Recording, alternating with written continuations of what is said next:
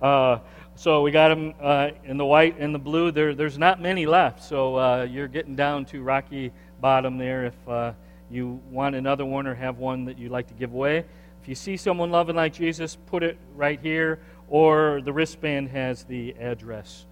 Send it. We're going to make one adjustment, okay? And, anytime you're trying something new, sometimes you give something a try and you say, let's give that another shot and do it a little different way. I've been naming names up front, and I realized that we've actually been embarrassing some of you. And I've realized that some of you are a little reluctant to tell us about loving like Jesus for fear that you're going to tick somebody off because you spotted them, and now their names are going to get... Anyway, so here's the deal. Okay, first of all, I'm sorry I was wrong. Would you please forgive me? Sometimes not the sharpest pastoral knife in the drawer. But anyway, he can be taught. That's another good thing to learn. So we're going to make the adjustment. We're still going to talk about examples of people loving like Jesus.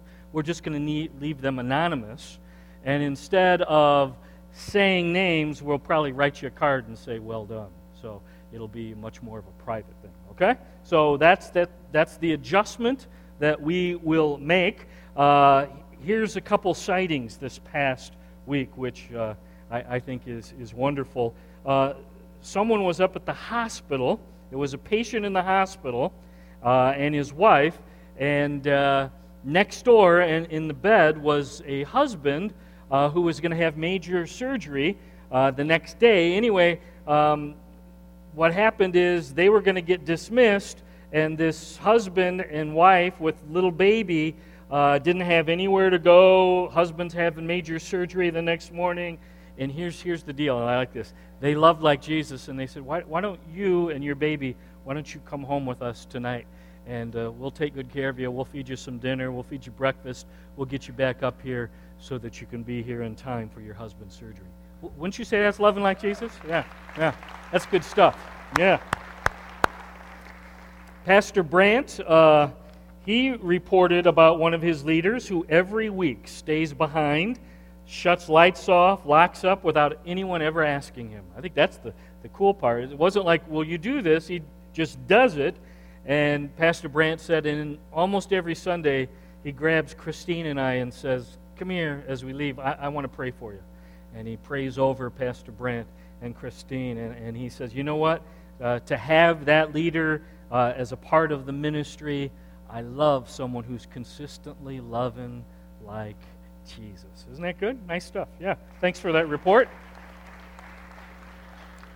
I'm not afraid I'm going to embarrass him by mentioning his name, just so you know. Okay. Last report is that I heard from several who saw many in our church family bringing carloads of children to Awana on Wednesday nights.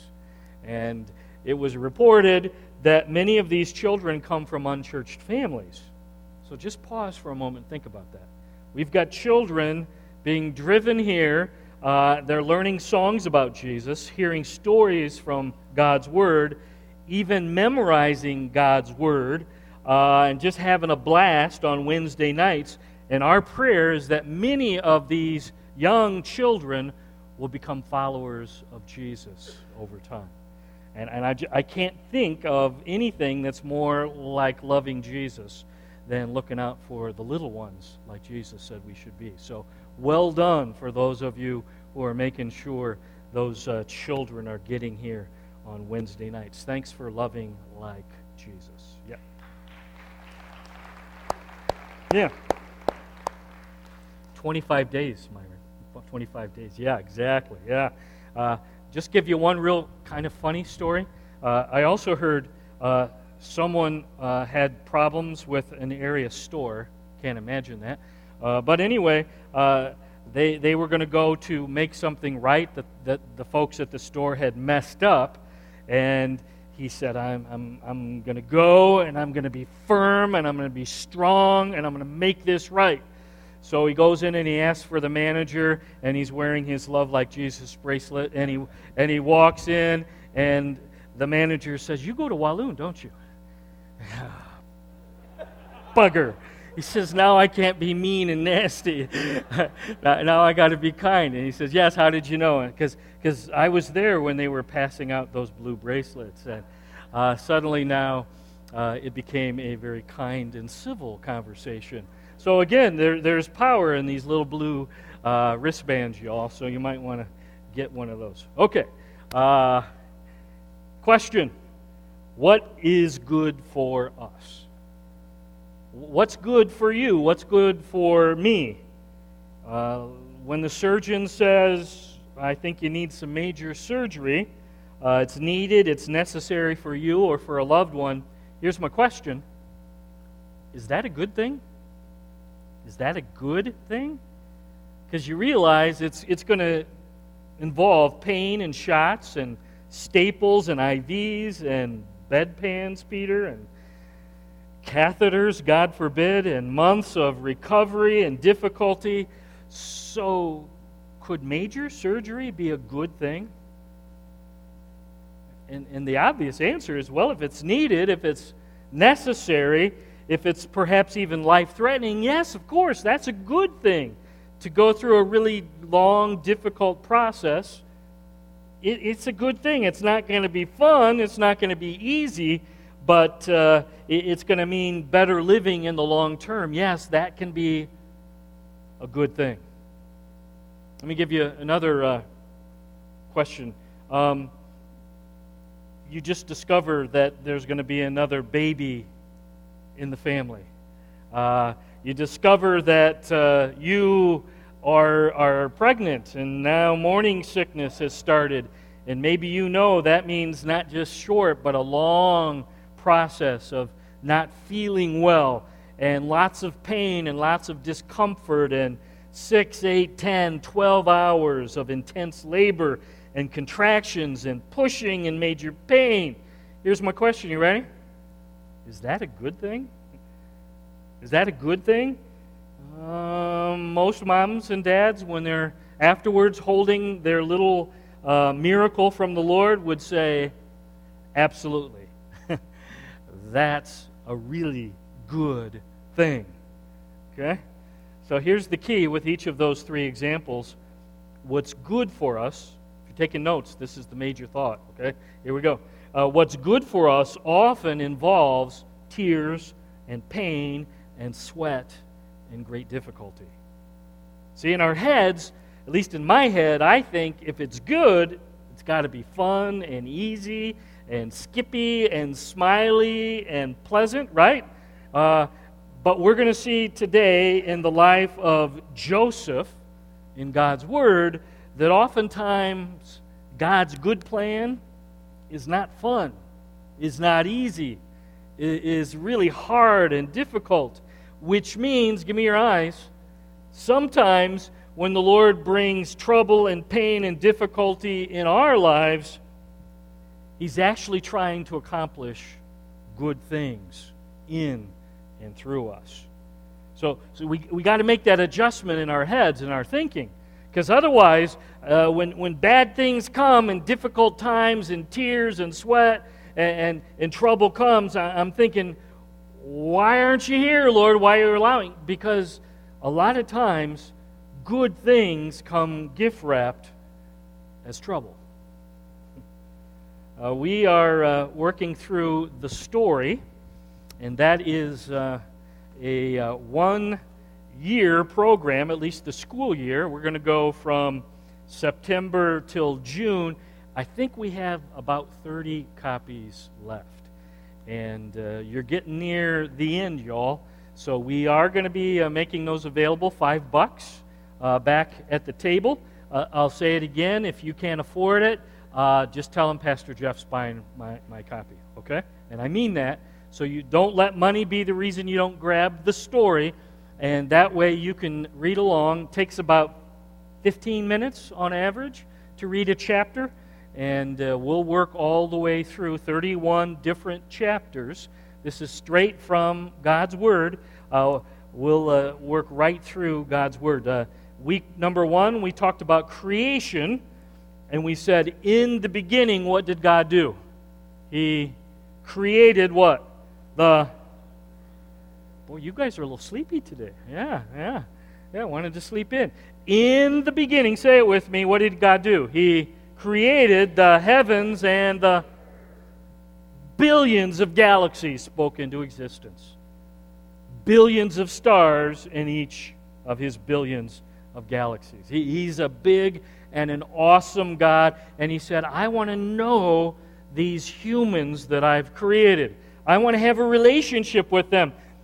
And he created this amazing garden, and he said, have at it. There's only one rule, because I want you to choose me. I don't want you to be robots.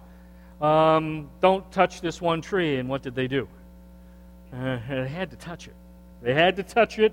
Sin came upon humans, mankind.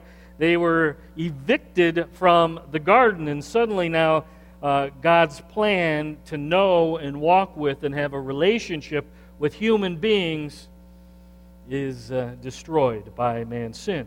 So now what's God going to do to get that relationship back? Last week he started with a guy named Abraham, and he's going to use a chosen people, a chosen nation to reclaim mankind and reestablish that relationship through this chosen people, this chosen nation. And the patriarch, the father of this chosen nation, was Abraham. And we saw that the Lord certainly tested this guy out, and he was willing to trust even when he didn't understand, even when he didn't like what the Lord was asking. Today, if you have the story with you, we're on page 39. If you have your Bible, we're in Genesis 37. Or if you're really fancy, put one on each knee. You got page 39 on one knee, Genesis 37 in the other. And we're going to do a quick review of Joseph's life. Started with creation, then went to Abraham, and the next chapter is all about this guy named Joseph. Genesis 37 says that Joseph is his father's favorite son. Father's favorite son. Matter of fact, he's so much of a favorite that he gets this fancy coat, right? And you get to stand out from all of your brothers. And you are the chosen one. You are the apple of your dad's eye. Joseph is a bit naive. He's 17. He's a bit of a dreamer, and he's dreaming, and now he doesn't even know enough not to share his dream with his older brothers. Because the dream went something like this. I had this dream, brothers, and all of you were bowing down to me.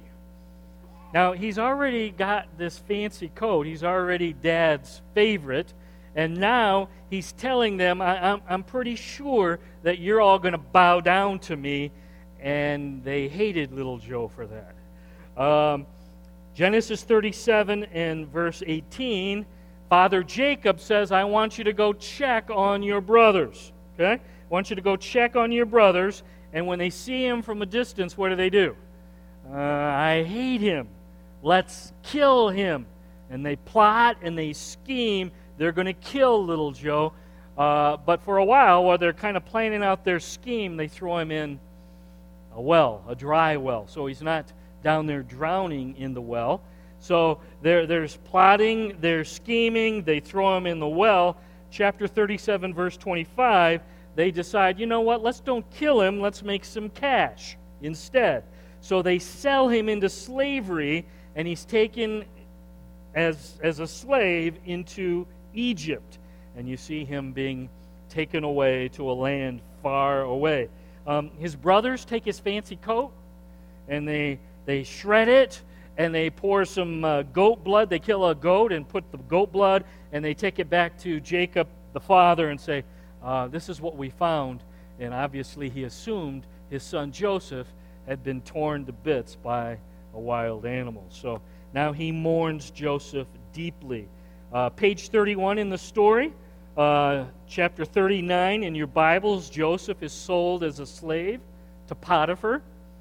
Potiphar would be someone suggested like the head of the FBI. He's been in the news recently. Think of the head of the FBI in Egypt at this time. And it says, verse 2, chapter 39, The Lord was with Joseph so that he prospered and gave him success in everything he did. I want you to pause for a moment. Okay, Lord, you allowed Joseph's brothers to sell him into slavery. You allowed Joseph's brothers to plot to kill. And then the ultimate abuse, I would say, is to sell someone into slavery. You allowed his brothers to do this wicked, awful thing. And now, Lord, you say, verse 2, you're with Joseph and you're prospering him and you're giving him success. How do those two things go together? You allowed something awful, and now, Lord, you're using that awfulness as a part of your plan. It's painful. It's difficult. What actually happened to him, I would argue, is evil, and yet God's using this evil to prosper him. And you got these two things going on at once. Chapter 39, verse 6, it says that Joseph was one handsome and muscular young man. Okay, so get that in your head, okay? Now, don't look at these muscles. Got one of those Cruzel muscle guys around? No, anyway, his boss's wife took note. Potiphar's wife says, that's a good-looking guy. She makes several passes at him. He refused. Chapter 39 and verse 9. Look what happens. I couldn't betray my master. Your husband is my boss. I wouldn't do an awful thing like that to him. And besides, I couldn't betray and sin against my God either. So, for two reasons, no thank you. And he resists her advances. Chapter 39 and verse 11, Potiphar's wife grabs Joseph's coat as he runs. He leaves the coat behind. She makes up a story, tells everybody, oh, this awful person, this awful slave attacked me.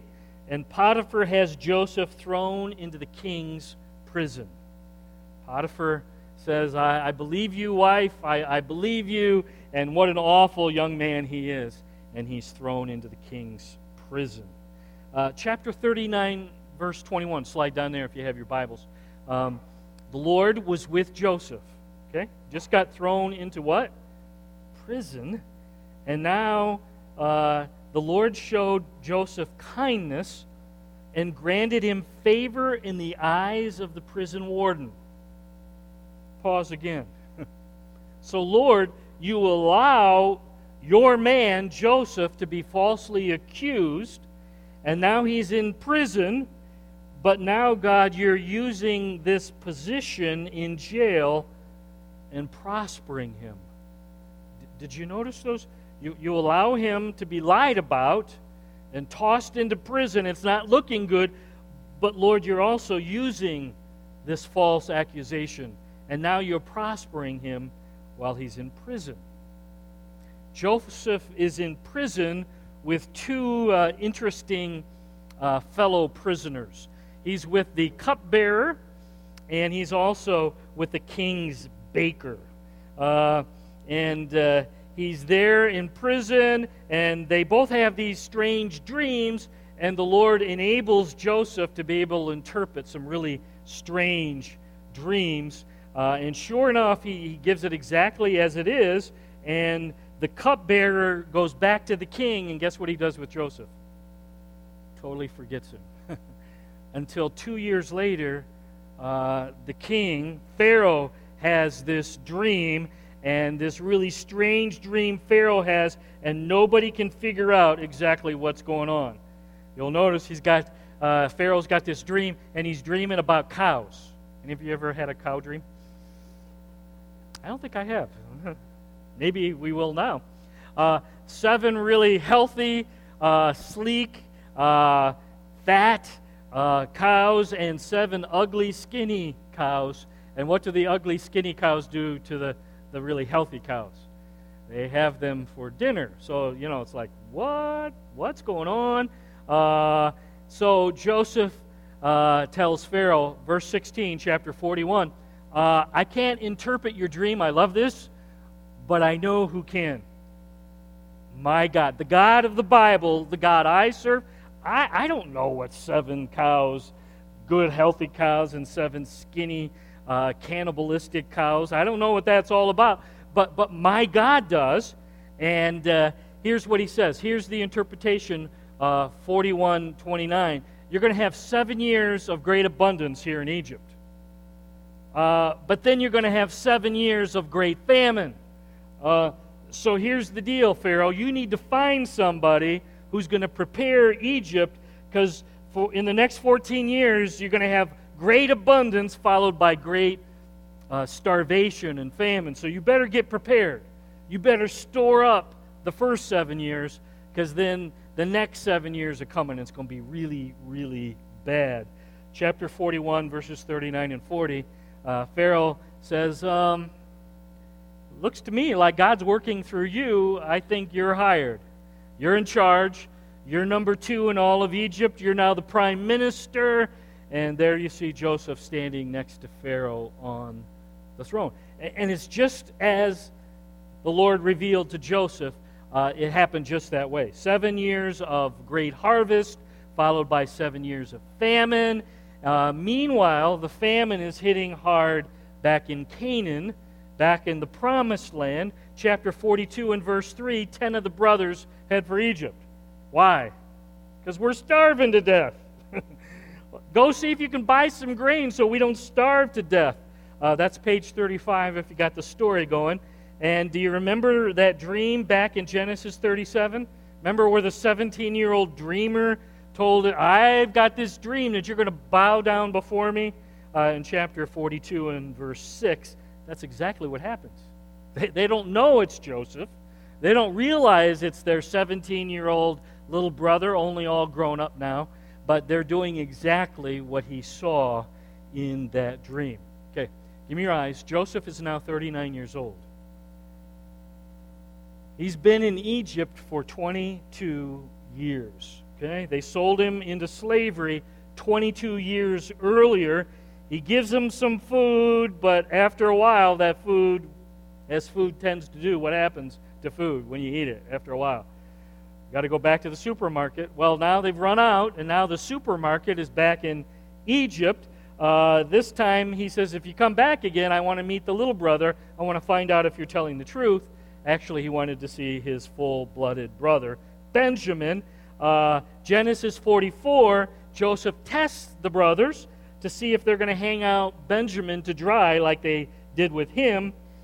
They pass the test. They fight for Benjamin's life. And the test was he put a silver cup. Then they bring him back, and now they're fighting like crazy for their little brother's life. He says, you know what? They've learned. They're not treating him like they did me. And now it's time for Joseph to reveal himself to his brothers. Would you stand with me real fast, okay? I know we normally stand early, don't we? Isn't it kind of nice to stand late? Doesn't it feel good? Yeah, stretch out, yeah. Reach to the sky a little bit. Chapter 45, verses 3 to 8. Let's read as Joseph reveals himself to his brothers. Ready? Here we go. Joseph said to his brothers, I'm Joseph. Is my father still living? But his brothers were not able to answer him because they were terrified at his presence. Then Joseph said to his brothers, come close to me. When they had done so, he said, I am your brother Joseph, the one you sold into Egypt. And now, do not be distressed, and do not be angry with yourselves for selling me here, because it was to save lives that God sent me ahead of you. For 2 years now, there's been famine in the land, and for the next 5 years, there will be no plowing and reaping. But God sent me ahead of you to preserve for you a remnant on earth and to save your lives by a great deliverance. So then, it was not you who sent me here, but God. He made me father to Pharaoh, Lord of his entire household and ruler of all Egypt. Lord, give us insight to this perspective, this attitude that Joseph had on trouble. Lord, we need that. We need to be able to see trouble like Joseph saw it. So, Lord, would you come right now and through your word and through the power of your Spirit, Lord, we welcome you right now to take charge in our lives. Take charge today in your church. And all the church family at Walloon Lake said with one strong voice, you can be seated. Let me say, what Joseph's brothers did to him was wrong and sinful and evil. So even though God took what they did and made it good, they don't get off the hook. Do you understand? Just because God can take bad stuff and make it good does not take the bad stuff that people do and get them off the hook. Because what they did was wrong. It had consequences. And we'll see they felt guilty. They were fearful. They were suspicious. There was pain. But here's the point. But our God used their sin-filled jealousy and envy to accomplish His good plan. And that's an awesome God who can do that, right? God used their sin-filled jealousy and envy to accomplish His good purpose. And what was it? Joseph says here, the Lord knew what He was doing. He sent me on ahead to save and preserve His chosen people. Remember, that's what God decided He was going to reclaim mankind. He was going to use a chosen people, and Joseph's family was God's chosen people. His great-grandfather was Abraham. His grandfather was Isaac. His dad was Jacob, who later became Israel. And now you got Joseph. So he's like the great-grandson in all of this. Okay? Joseph understood, chapter 45, verse 5, God sent me ahead of you. God knew what He was doing. He wanted to preserve His chosen people. And here's what you need to understand. Joseph survived and thrived because he trusted God's plan, even though it was painful, even though it was difficult, even though it was filled with trouble. He trusted God's purpose. Now here's the obvious question we might have. Lord, couldn't you have done this a different way? Couldn't you have done this in some other way without making Joseph go through all of this trouble and suffering and sold into slavery and prison? Lord, couldn't you have had arranged an interview for Joseph with CareerBuilder.com and maybe got him hired for with Pharaoh? Or couldn't you have had an angel appear to Pharaoh and say, Pharaoh, yes, hire this stranger named Joseph? You could have done it that way. So we ask, well, why didn't you do it that way, God? Give me your eyes. Because Joseph needed the 22 years of struggle and strife to mold him into the man that God needed him to be. Tracking? Clearly, it was not fun or easy or pleasant, but to become a man of faith and a man of trust who could say, you know what, God, I know you know what you're doing, and I'm going to choose to trust you, and I'm going to watch your hand at work. And he not only watched so clearly, when he talked to his brothers, he knew exactly what God was up to.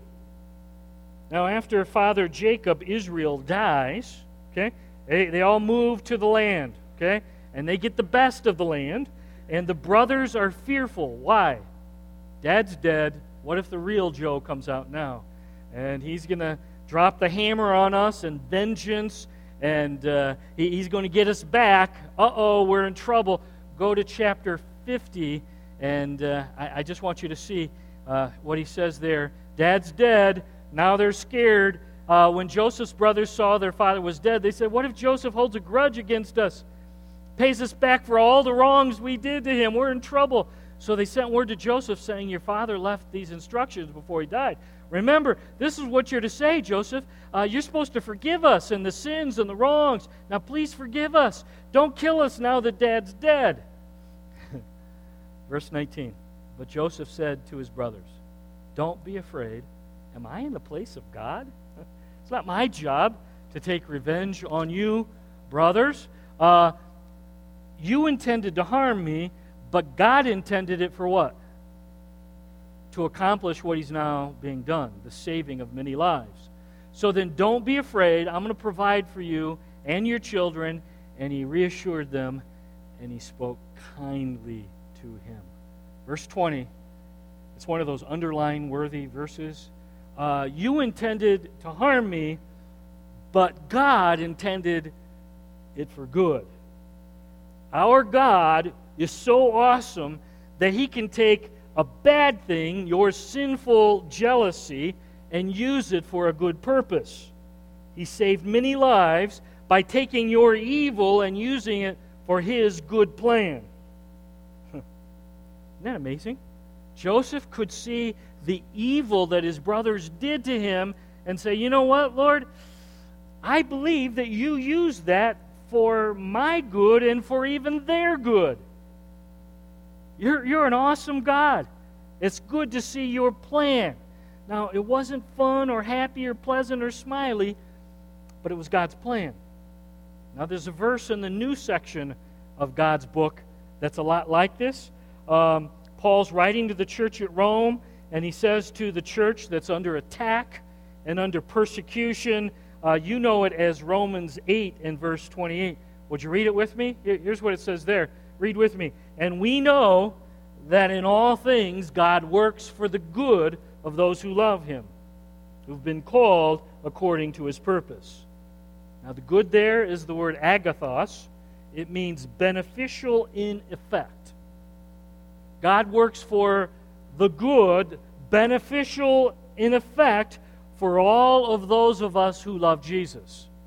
So it's not just Joseph. Give me your eyes. It's not just Joseph who God takes everything in our lives, even the ugly, hard, difficult, painful stuff. Even in our lives, if we love Jesus, he's doing the same thing in your life and mine. And I'm telling you, that's a good truth to know. Because there's a lot of things that aren't happy or easy or pleasant or smile city stuff, and it's coming into our lives, and we can know, you know what, Jesus knows what he's doing. And it's not that those things are good in the sense that they're not sinful. Oftentimes they're sinful, harsh, horrible, evil stuff, but he even takes that stuff and works it for our good. Our agathos.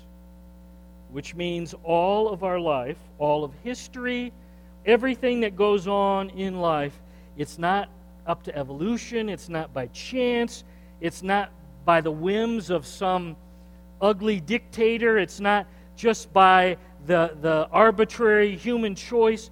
It's God, it's Jesus who's at work and in charge and working for our good. Is that not good to know? God is working in your... If you love Jesus, if you're a follower of Jesus, then God knows what he's doing. We might not be able to explain it right now. Might not even like it right now, but we can know, God, you know what you're doing. You're working agathos for our benefit, and we trust you. That's what Joseph was all about. There's a 17-year-old girl. She's out at the beach. True story. She dives in, and the water is way too shallow, and instantly she breaks her neck. And from her shoulders down, she's paralyzed. She nearly dies. They told her, you'll never feed yourself again, you'll never dress yourself again, you'll never get married. She wants to die. She's thinking, how can I end my life? She's so distraught. Could this possibly be a good thing? Think about it. Could this be a good thing? Over time, Jesus heals her broken spirit. She learns to paint with a brush in her mouth. She sings. She speaks. She writes books. She's got a radio show that's on hundreds of stations. She gets married, and you know her as Johnny Erickson Tata. And she's touched millions of lives. Millions. God used a horrible tragedy to do what? To do agathos. He took a really bad thing, a teenager with a broken neck, and he did really good and powerful stuff through a really bad situation. So here's what I'm saying. I'm not suggesting that Genesis 50:20 or Romans 8:28 are easy verses to swallow. But what I am saying is we better hold on tight to him. Okay?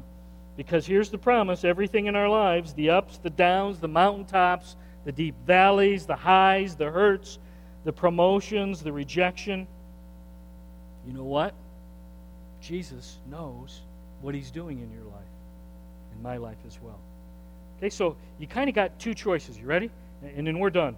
Here's one choice. Be angry and bitter and really mad at God and everybody around you because of all the hard, difficult, painful stuff that you've endured. That's choice one. Or, like Joseph, you can say, you know what, Lord? I believe that you're working for my good. I don't understand it necessarily. I don't particularly like it, but I choose to trust you. That's choice number two.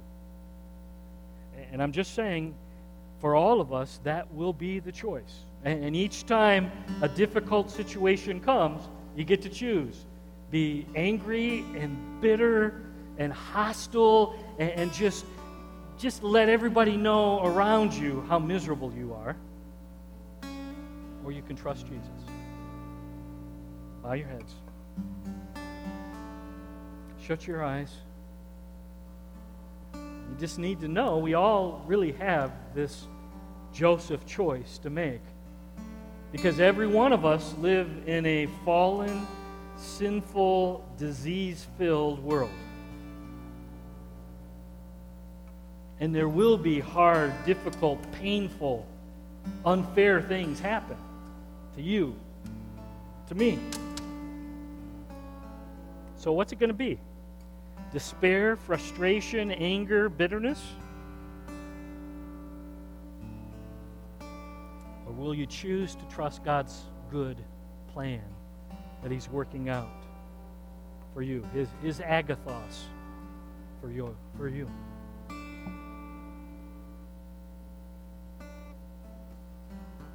I just want to close by asking a question. Anybody right now in the middle of the struggle, pain, trouble, difficulty going on? Anybody say, would you pray for me that I'll choose Jesus and trust and not anger and despair? Anybody? I'm not going to call you out. I'm just going to pray for you right where you're at. Yeah. Anybody else? Lord, pray. Just pray.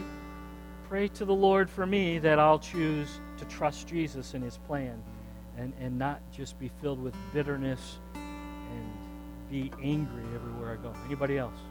Because we do live in angry days, do we not?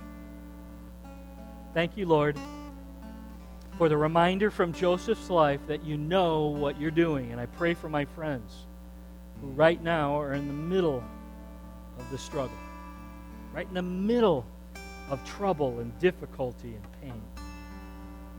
Lord, would you help them to have the faith to hold on tight to you?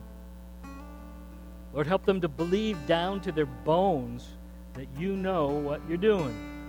You got a good plan. You got a good purpose. And even though what's happened to them might be unfair, nothing to do with them, it wasn't their fault, you still are the champion of taking hard, terrible stuff and making it good. We love you. We're grateful for this central truth of God's Word. Lord, I want to pray for anybody here today who doesn't know your Son Jesus. Might they realize that until they become a follower of Jesus, this promise really isn't for them. Might the fact that you're working all things together for good for those who love you, might that be something to draw them to yourself? Might they realize, Lord, they need you front and center in their lives. We pray all of these things in the awesome name of your Son, Jesus. And we choose to reserve that word for Jesus. Some of you may need someone just to listen and love on you. Prayer Chapel's open every Sunday, off to the right. Please know that. Preacher went a little long today. You're certainly welcome to stand and sing with the band, but you're dismissed. Thanks for coming.